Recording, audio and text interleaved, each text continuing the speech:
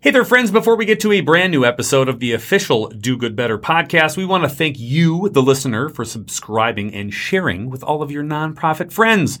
Most importantly, we need to be thanking the sponsors to this very show. Hey, if you're in the market for a CRM system that makes your life easier, there is no better item in your fundraising toolbox than DonorDoc.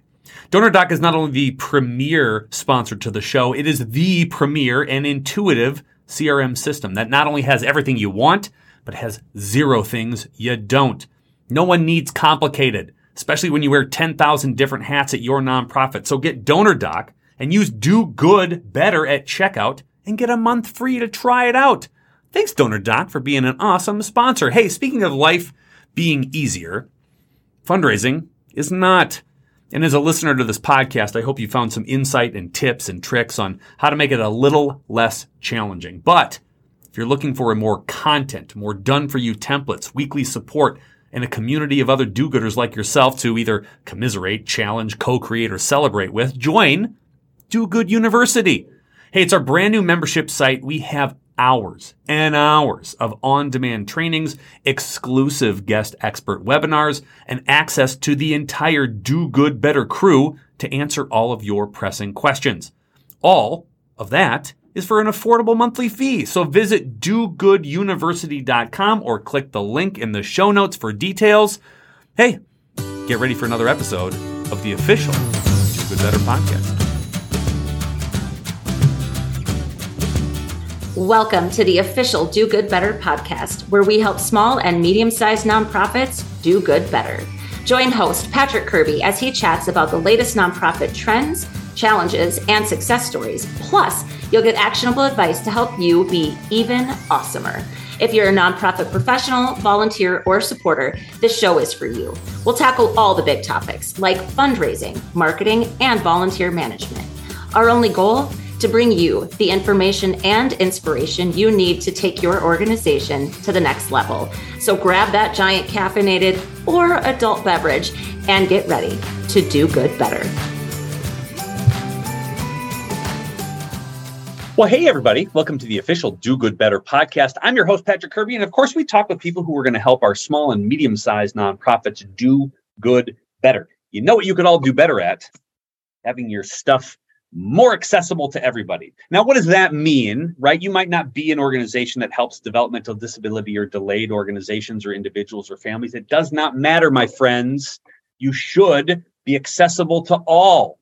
And that sounds like an overwhelming task, especially if you are a small or medium-sized nonprofit. Never fear, because today we're bringing in the experts, the people who know all, what to do and what questions to ask and what things to talk about. Tory Howell, she's the co-founder of Doorway Creative, joins us here. Welcome, Tory, to the official Do Good Better podcast. Thank you so much, Patrick. I'm so excited to be here. I'm very excited to do this. One of our sort of main clientele at Do Good Better is helping individuals and organizations who sort of deal with individuals in the developmental disability and delay community. I love the fact that we're going to talk about this as the most inclusiveness of all the things that are inclusive. And that's what excites me about today's stuff, that it's not just for groups who need accessibility, right? This is for an everybody task. But before we get into the dirty details about that, I would like everybody to know who you are. So could we start with a 5,000-foot view on who you are, what you do, and why we're talking today? I would love to. My name is Tory. I'm the co-founder of Doorway Creative. We are a social impact design agency, and we work with lots of small to medium nonprofits and businesses in the sort of for good type space. As a designer and a developer, I'm classically trained as a designer, self-taught as a developer. I'm often creating things that are brand new in the world. And I feel an immense amount of responsibility to make sure that those things can be used by everybody. In particular, when I think about my clients, their missions are big and they're important and they're things that our world desperately needs. My clients are looking to create worlds that I want to live in. And so I really want their missions and visions to be spread as far as possible. And so that's part of why accessibility is really important to me, is because it doesn't seem seem cool or fair for me as a developer and a designer to be building things that can't be used by people and building things that keep organizations from expanding their mission and their messages. So at Doorway, accessibility isn't an add-on or an afterthought. It's part of our process. It's been that way since the beginning. It was one of the important reasons why we founded the agency. I'm also CPAC certified, which stands for Certified Professional in Accessibility Core Competencies. It's a certification by the International Association of Accessibility Professionals. See, we get the brilliant people on the show. That's why you tune in. I understand that. Troy, is there a moment in which you sort of saw accessibility as something that was interesting to you? Was there a thing that you had experienced or tried to work through that wasn't accessible that made you think like, this is the space in which I need to work because there's not enough people in there? What was that moment of clarity for you that says, I need to get into this? Yeah, that is a really good question, Patrick. I think back to earlier when I was learning how to build websites, and a lot of the content that is available around development online is, there's a lot of content about learning how to develop products. And some of the accessibility challenges that I ran into when I was learning was about the way the content was written wasn't always accessible to me as a new developer. The content wasn't written in a way that I could understand and follow. Lessons weren't structured in a way that allowed me to actually absorb material. And so that was really kind of my first sort of understanding of that. I'm not a person with disabilities, but I did experience an accessibility problem just as somebody who was new to learning a topic. And so, that got me thinking, why aren't these lessons structured in a way that helps me learn better? Why is this content so hard to understand and so hard to grasp? And then, the more I learned about it, the more I understood how much of our world is not built for people with disabilities. And so people with disabilities are suffering even more than I was in that really small circumstance. And then on top of that, it sort of ties into who I am as a person also. I've always been an organizer and an activist. And I do a lot of work around health equity, and much of our healthcare system is not accessible to people who have been marginalized. And so that also came into how I structured my business and the way that I was thinking. I'm always looking at ways that our world and our systems exclude other people. And so it's this really focusing on accessibility and development is this really nice marriage of those two passions of mine, ensuring that people who've been marginalized have access and making sure that I'm building things that are accessible to people with disabilities. If you are a nonprofit leader, if you're a board member, if you're somebody who shares the story of your own organization and nonprofit, you work in accessibility all the time. And the reason is that if you're trying to explain the impact of what you do, if you're trying to explain how many programs you have or what your programs do, you have to explain things and present things in a way that your donors and your potential supporters have to understand. That is the basis of how you communicate in general. So for those of you who don't think accessibility is something that you need to play or whatever sandbox is, you already do that. And if you don't, you're not doing well telling your story, you're not doing well fundraising, you're not doing well in leadership because you can't explain or emphasize the important pieces that everybody else can understand because it's confusing and it's boring or it's not what. So you're already in the accessibility state. We're just going to talk about it from a programmatic kind of standpoint. So that's where you start from mentally, everybody. Yeah. We're going to start there. And then we're going to go to point A, which is like, what are the first things that we need to do as an organization to just maybe even self-audit what's accessible in our own materials, whether it's digital on down to print? Where do we start? Because it's an overwhelming topic if you don't have like a point A. Oh my gosh. Right? It really is. It really is. And again, I can super empathize as somebody who remembers learning about all of this. It's so much content, and you have all these complicated terms and standards to meet and laws to follow, and it is super overwhelming. Right. And I can understand why some folks are like, I am worrying about my day-to-day operations. I'm just trying to get my programs to run. I'm just trying to make sure my staff are paid. Like, I cannot deal with my website at the moment. So I totally get that.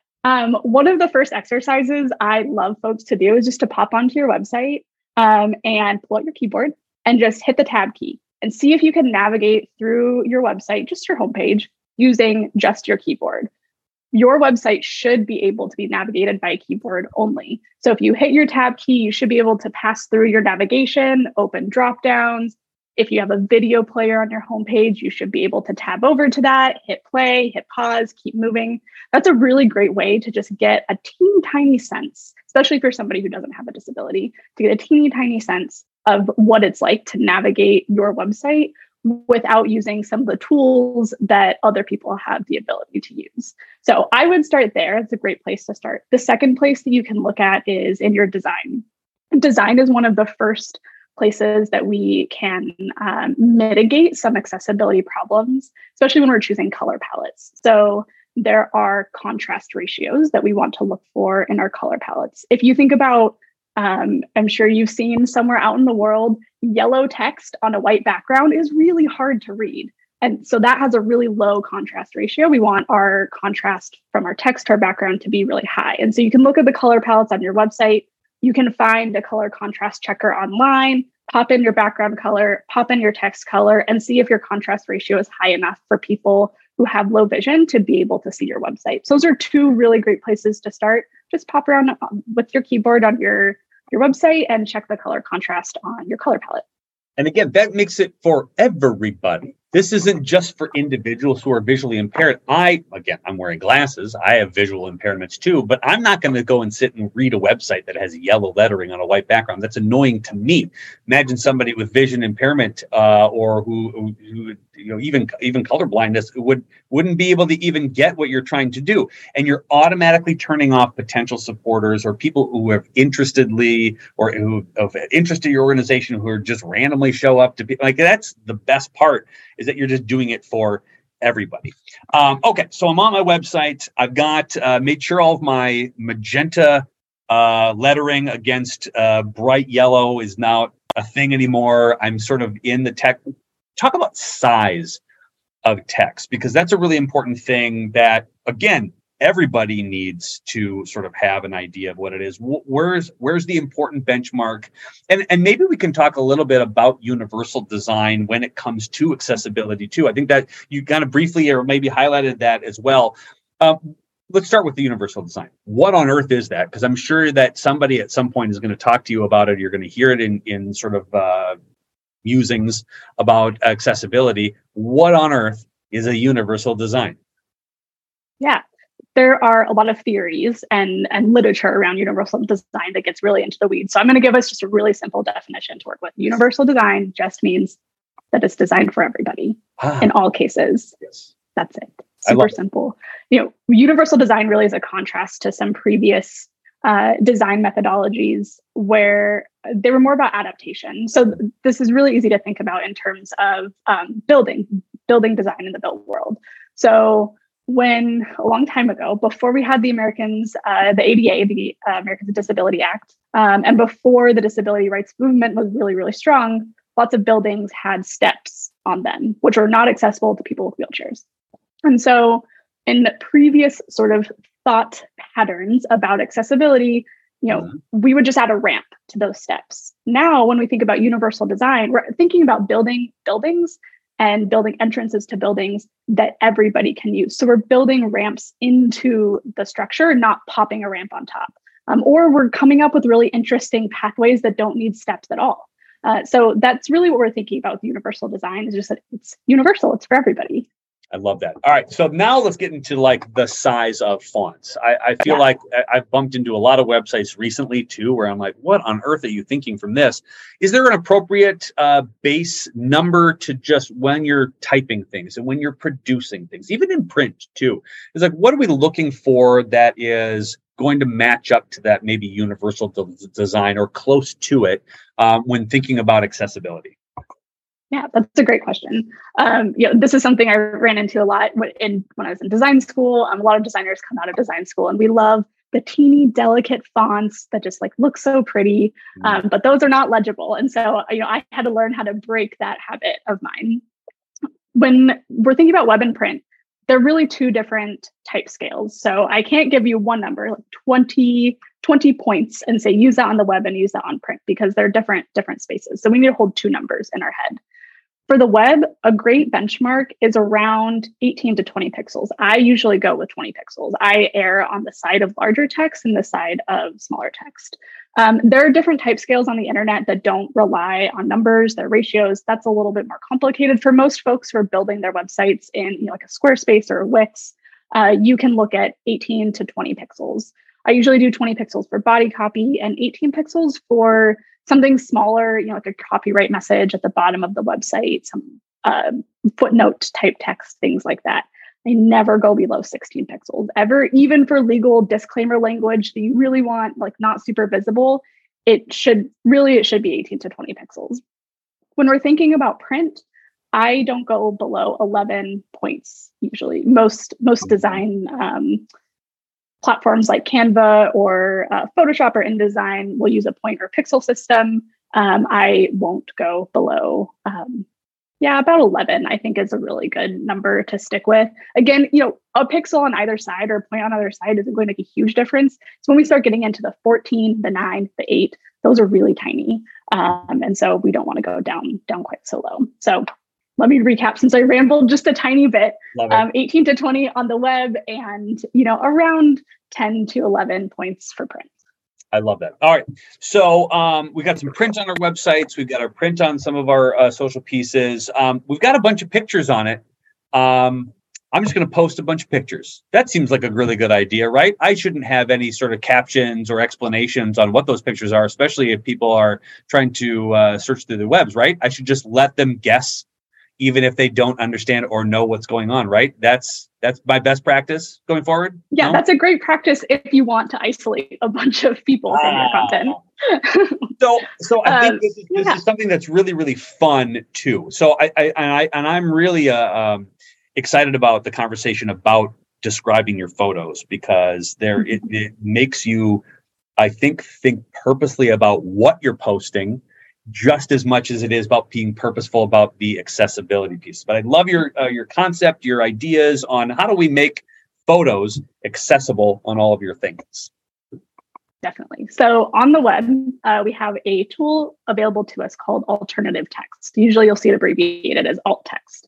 Alt text allows us to describe an image. So that way, if somebody is blind or they have low vision and they're navigating a website using a screen readers will read content out loud to them as they go down the page. Mm-hmm. So when a screen reader comes to an image, instead of saying image, which is what would happen if you don't have alt text, it'll say it is an image of a young, brown-skinned person hugging an older brown-skinned person and they're in a living room or something like that.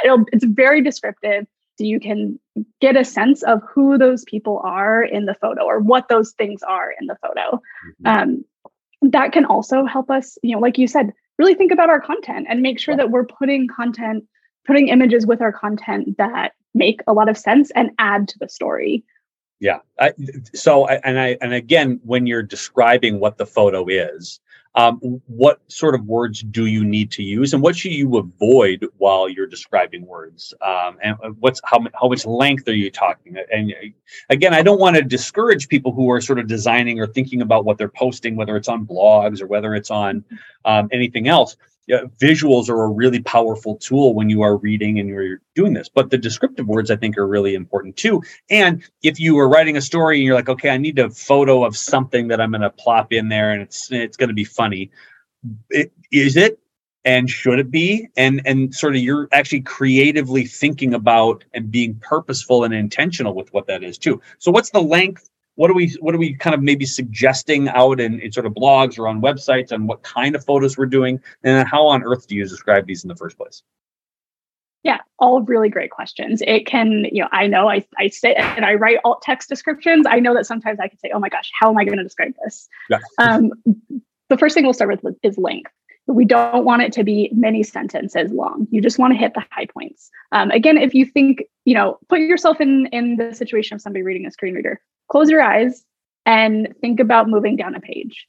Do you want a screen reader to sit there and read a description to you for 2 minutes? Or do you want to go on about your business down the rest of the page? You want to be pretty snappy, but you also don't want a screen reader to say a picture of a ball, a picture of a person. It doesn't add to the story. It doesn't tell you what's going on. So we want to find some middle ground there. I think, somewhere around a sentence is great. And you don't need to start with a picture of or an image of, just describe it. So saying a picture of a ball, we might say a red ball in a green grassy field on a sunny day, and move on from there. Yeah, it's really good help. And that clarity, I think, helps sort of underwhelm, or at least not overwhelm everybody who's trying to sort of run into that. Okay. Videos are very important. Videos are one of the best ways to sell why you should support an organization. Videos are really interesting to look at, to experience within sort of a website. It kind of gives you a feel of the organization. There are a lot of things that you have to consider when you are publishing videos. This might be a little longer list than our what's typeface and descriptive words for photos. I'll give you the floor here because there's a lot to run through. Videos and accessibility on your site. What do we need to know and where do we need to start? Yeah, great question. Again, with all of these things, start by putting yourself in the position of somebody watching the video. If you didn't have your eyesight, what kind of information would you need to be able to understand what's happening in the video? If you didn't have your hearing, what kind of information would you need to be able to understand what somebody is saying in the video?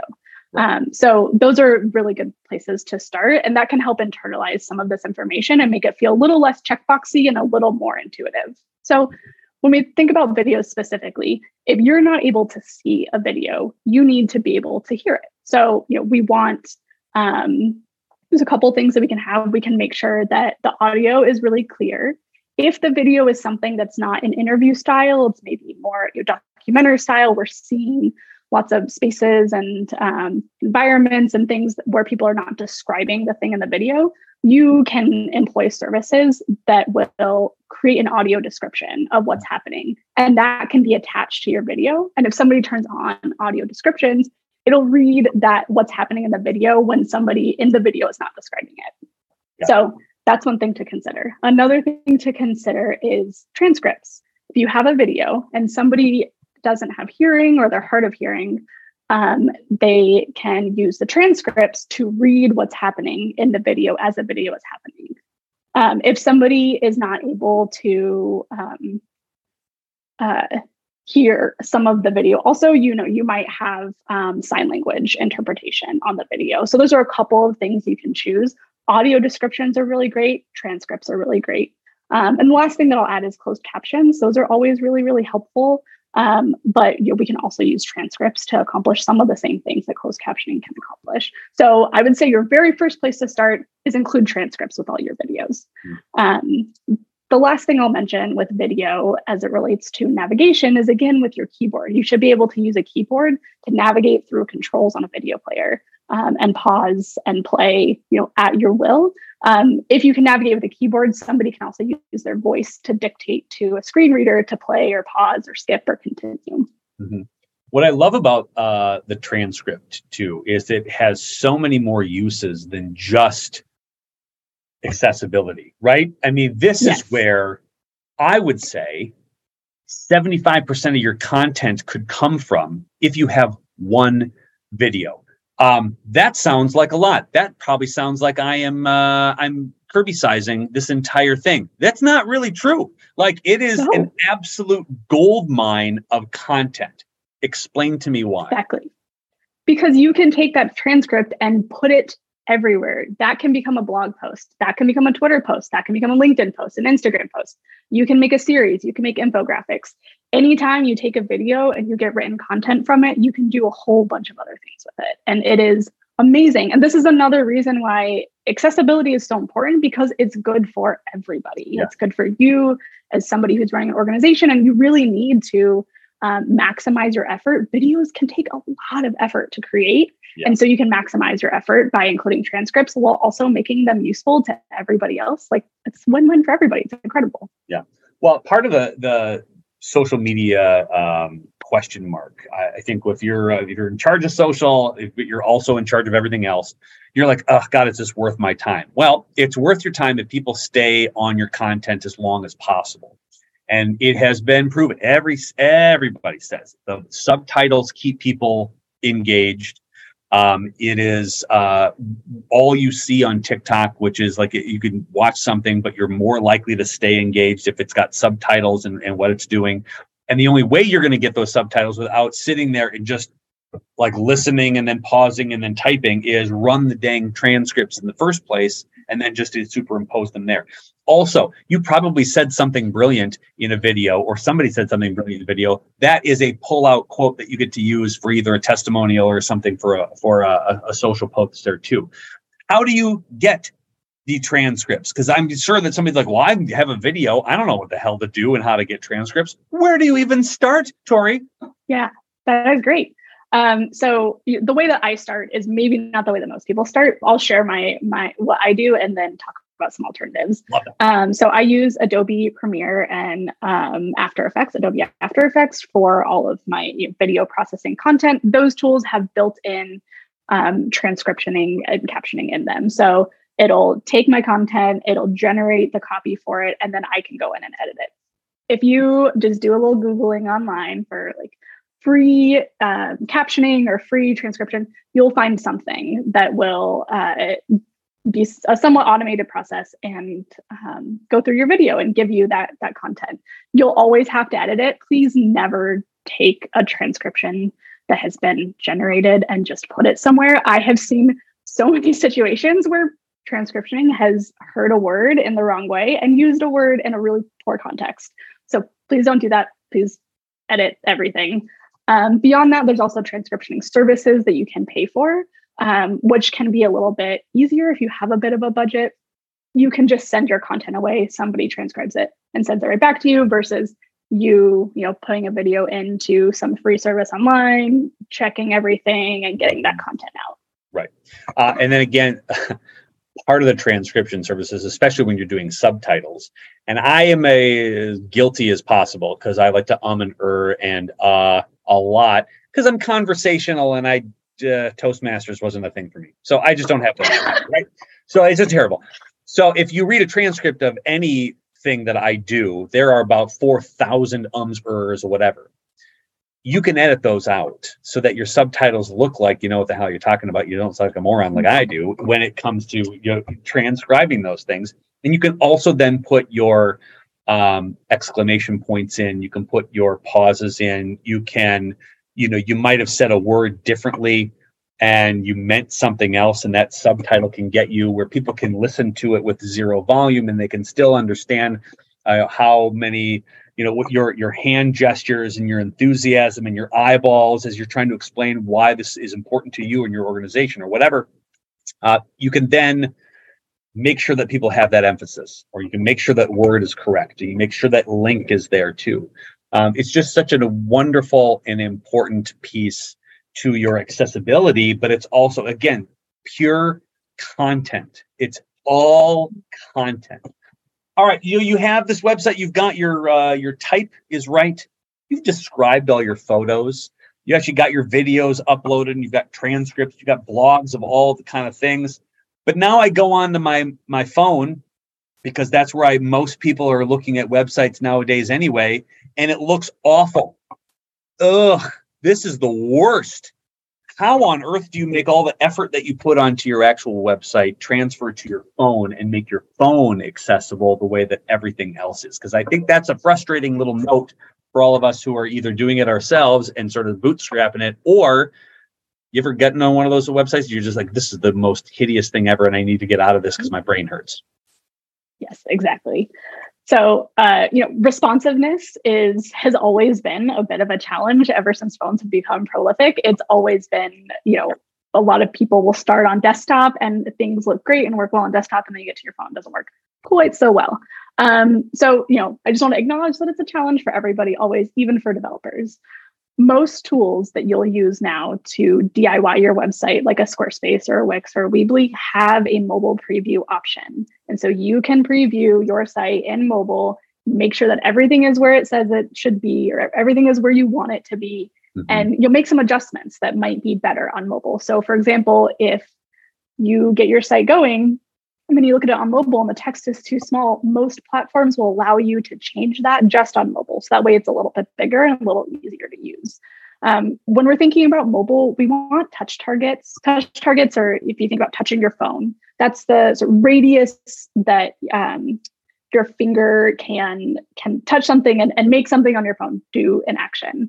So when we're thinking about touch targets, we really want about a 40 pixel radius. So that means you want your buttons to have quite a bit of space. If you go to press it, you're not going to accidentally hit the drop down that's right next to it. You just want to hit that button. So we want a little bit of space around touch items. Most of us have little sausage fingers, and so we need enough space on our phones to be able to navigate. Can we talk a little bit about donor accessibility? I feel like when we are designing sites and the biggest no-nos that I have is like, I don't know where the hell to donate anything or what things are available. It's something that you as a fundraiser or as an executive director and anyone who's able to or really needs to take money or revenue, if people want to give right away, where's the best place to put a donate button? What color should it be? Where should it go? Give me the best pieces of advice that you have to maximize the amount of gifts that my website or my digital assets are going to acquire.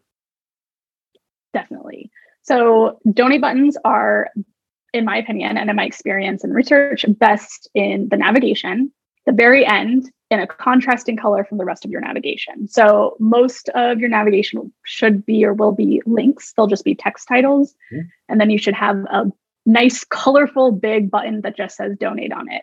Don't get cute with the title. It shouldn't say, like supporters go here.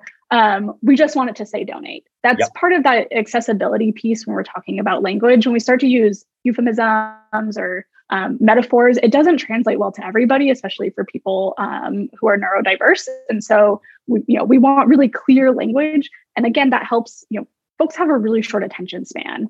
And when they go to your website, we want them in a second, literally 1 second, to be able to know exactly where they want to go, where they can go to click a donate, to get to your donate form. So you want that donate button to be colorful and big and stand out from the rest of your navigation. Don't bury it in a drop down. Don't hide it down the page, right up there at the top. And then once they click on it and they go to your donate page, there's a couple of things you can do. We want that form to be at the top of the page. It should be ideally visible when that page loads. And then the other thing that you can consider is, again, some of those accessibility checks. Can you navigate the form just using a keyboard? If you open your donate page and you hit the tab button, can you tab through all of the forms? Can you read all of the labels? If you turn on the screen reader that comes with your device, all of your computers will have a screen reader on them already. If you turn that on, does it read out all of the fields correctly? Those are a couple of things that you want to check and make sure that are available to folks. And again, that the concise clarity is going to allow you for everybody to make a quick decision rather than just sort of try to figure out what on earth you're trying to ask for in the first place. And again, I think the best part about this conversation is that if you are thinking about accessibility, you're really thinking about what content is purposeful to get you the best reaction and the immediate, either donation or call to action that you have on your website. And the reason that they're going to do that is because you've actually taken a peek at this to say, hey, this doesn't look cool necessarily, but it does all the right things. And that it gives everybody a point of clarity rather than just kind of this is fun. Again, clarity over cleverness, especially when designing and accessibility, is always a good sign. All right. Always. Tory, there are going to be some people who are just going to go, well, I'd love to figure this out myself. I don't have the time, the talent, the patience, none of it. I want Tory to figure it out for me. I don't want to do it, but they might not know where on earth they go to find you. How do people find you? Yeah, this is great. I would absolutely love just to chat with anybody. If they have questions, reach out to me. You can find me most easily at doorwaycreative.com. Doorwaycreative.com. I'll say that one more time. We've got a contact page with a form, and you can fill that out. You can also find me on LinkedIn at Tory Howell. Happy to connect with anybody on there. And I am an open book. If you've got questions, shoot me a message. I want to help. I want to make the world more accessible. Even if you don't end up working with me or with our agency, I just want to help. So reach out to us. I love it. I loved this conversation. It was not as overwhelming as I think people were probably going to be expecting it, because it's very simple and very clear. Again, kind of like your accessible page now that you've gotten all this super cool advice. We're going to make sure that all of those links are in the show notes. So make sure that after the podcast, you go out and you click on all of them and subscribe to everything that Tory and Tory Creative is actually doing. Oh, by the way, if you are new to this podcast, you're just hopping on by and you're like, I wanted to know about accessibility, and you haven't subscribed to this show, you should, and then immediately give a 5-star review, because Tory deserves it, because that's the kind of guest she is. And then immediately go back and then go scroll through her website and go find everything about her and everything else that she's doing. And everything really about Tory Creative is making this a really accessible place. And I love that your actual value system says accessibility. That's one of the coolest things. I love that, especially as a group that spent a lot of time working with groups with the developmental disability or delay. My favorite thing I've talked about in a very long time here on the podcast. Tory, first of all, thank you for what you do. Secondly, thank you so much for your perspective and your time and your zone of genius to be shared here. But most of all, thanks so much for being a guest here on the official Do Good Better podcast. Thanks so much, Patrick. This was so much fun. You're a wonderful host, and I'm really grateful to be here. You're the best. We'll talk soon, I'm sure. Thanks. Fundraising is hard. And as a listener to this podcast, I hope you found some insight, tips, and tricks on how to make it a little less challenging. But if you're looking for a lot more content, done-for-you templates, weekly support, and a community of other do-gooders like yourself to commiserate, challenge, co-create, or celebrate with, I want to invite you to join Do Good University. It's our brand new membership site. We're going to have hours of on-demand trainings, exclusive guest expert webinars, and access to the Do Good Better crew to answer all of your pressing questions, all for an affordable monthly fee. So visit dogooduniversity.com or click the link in the show notes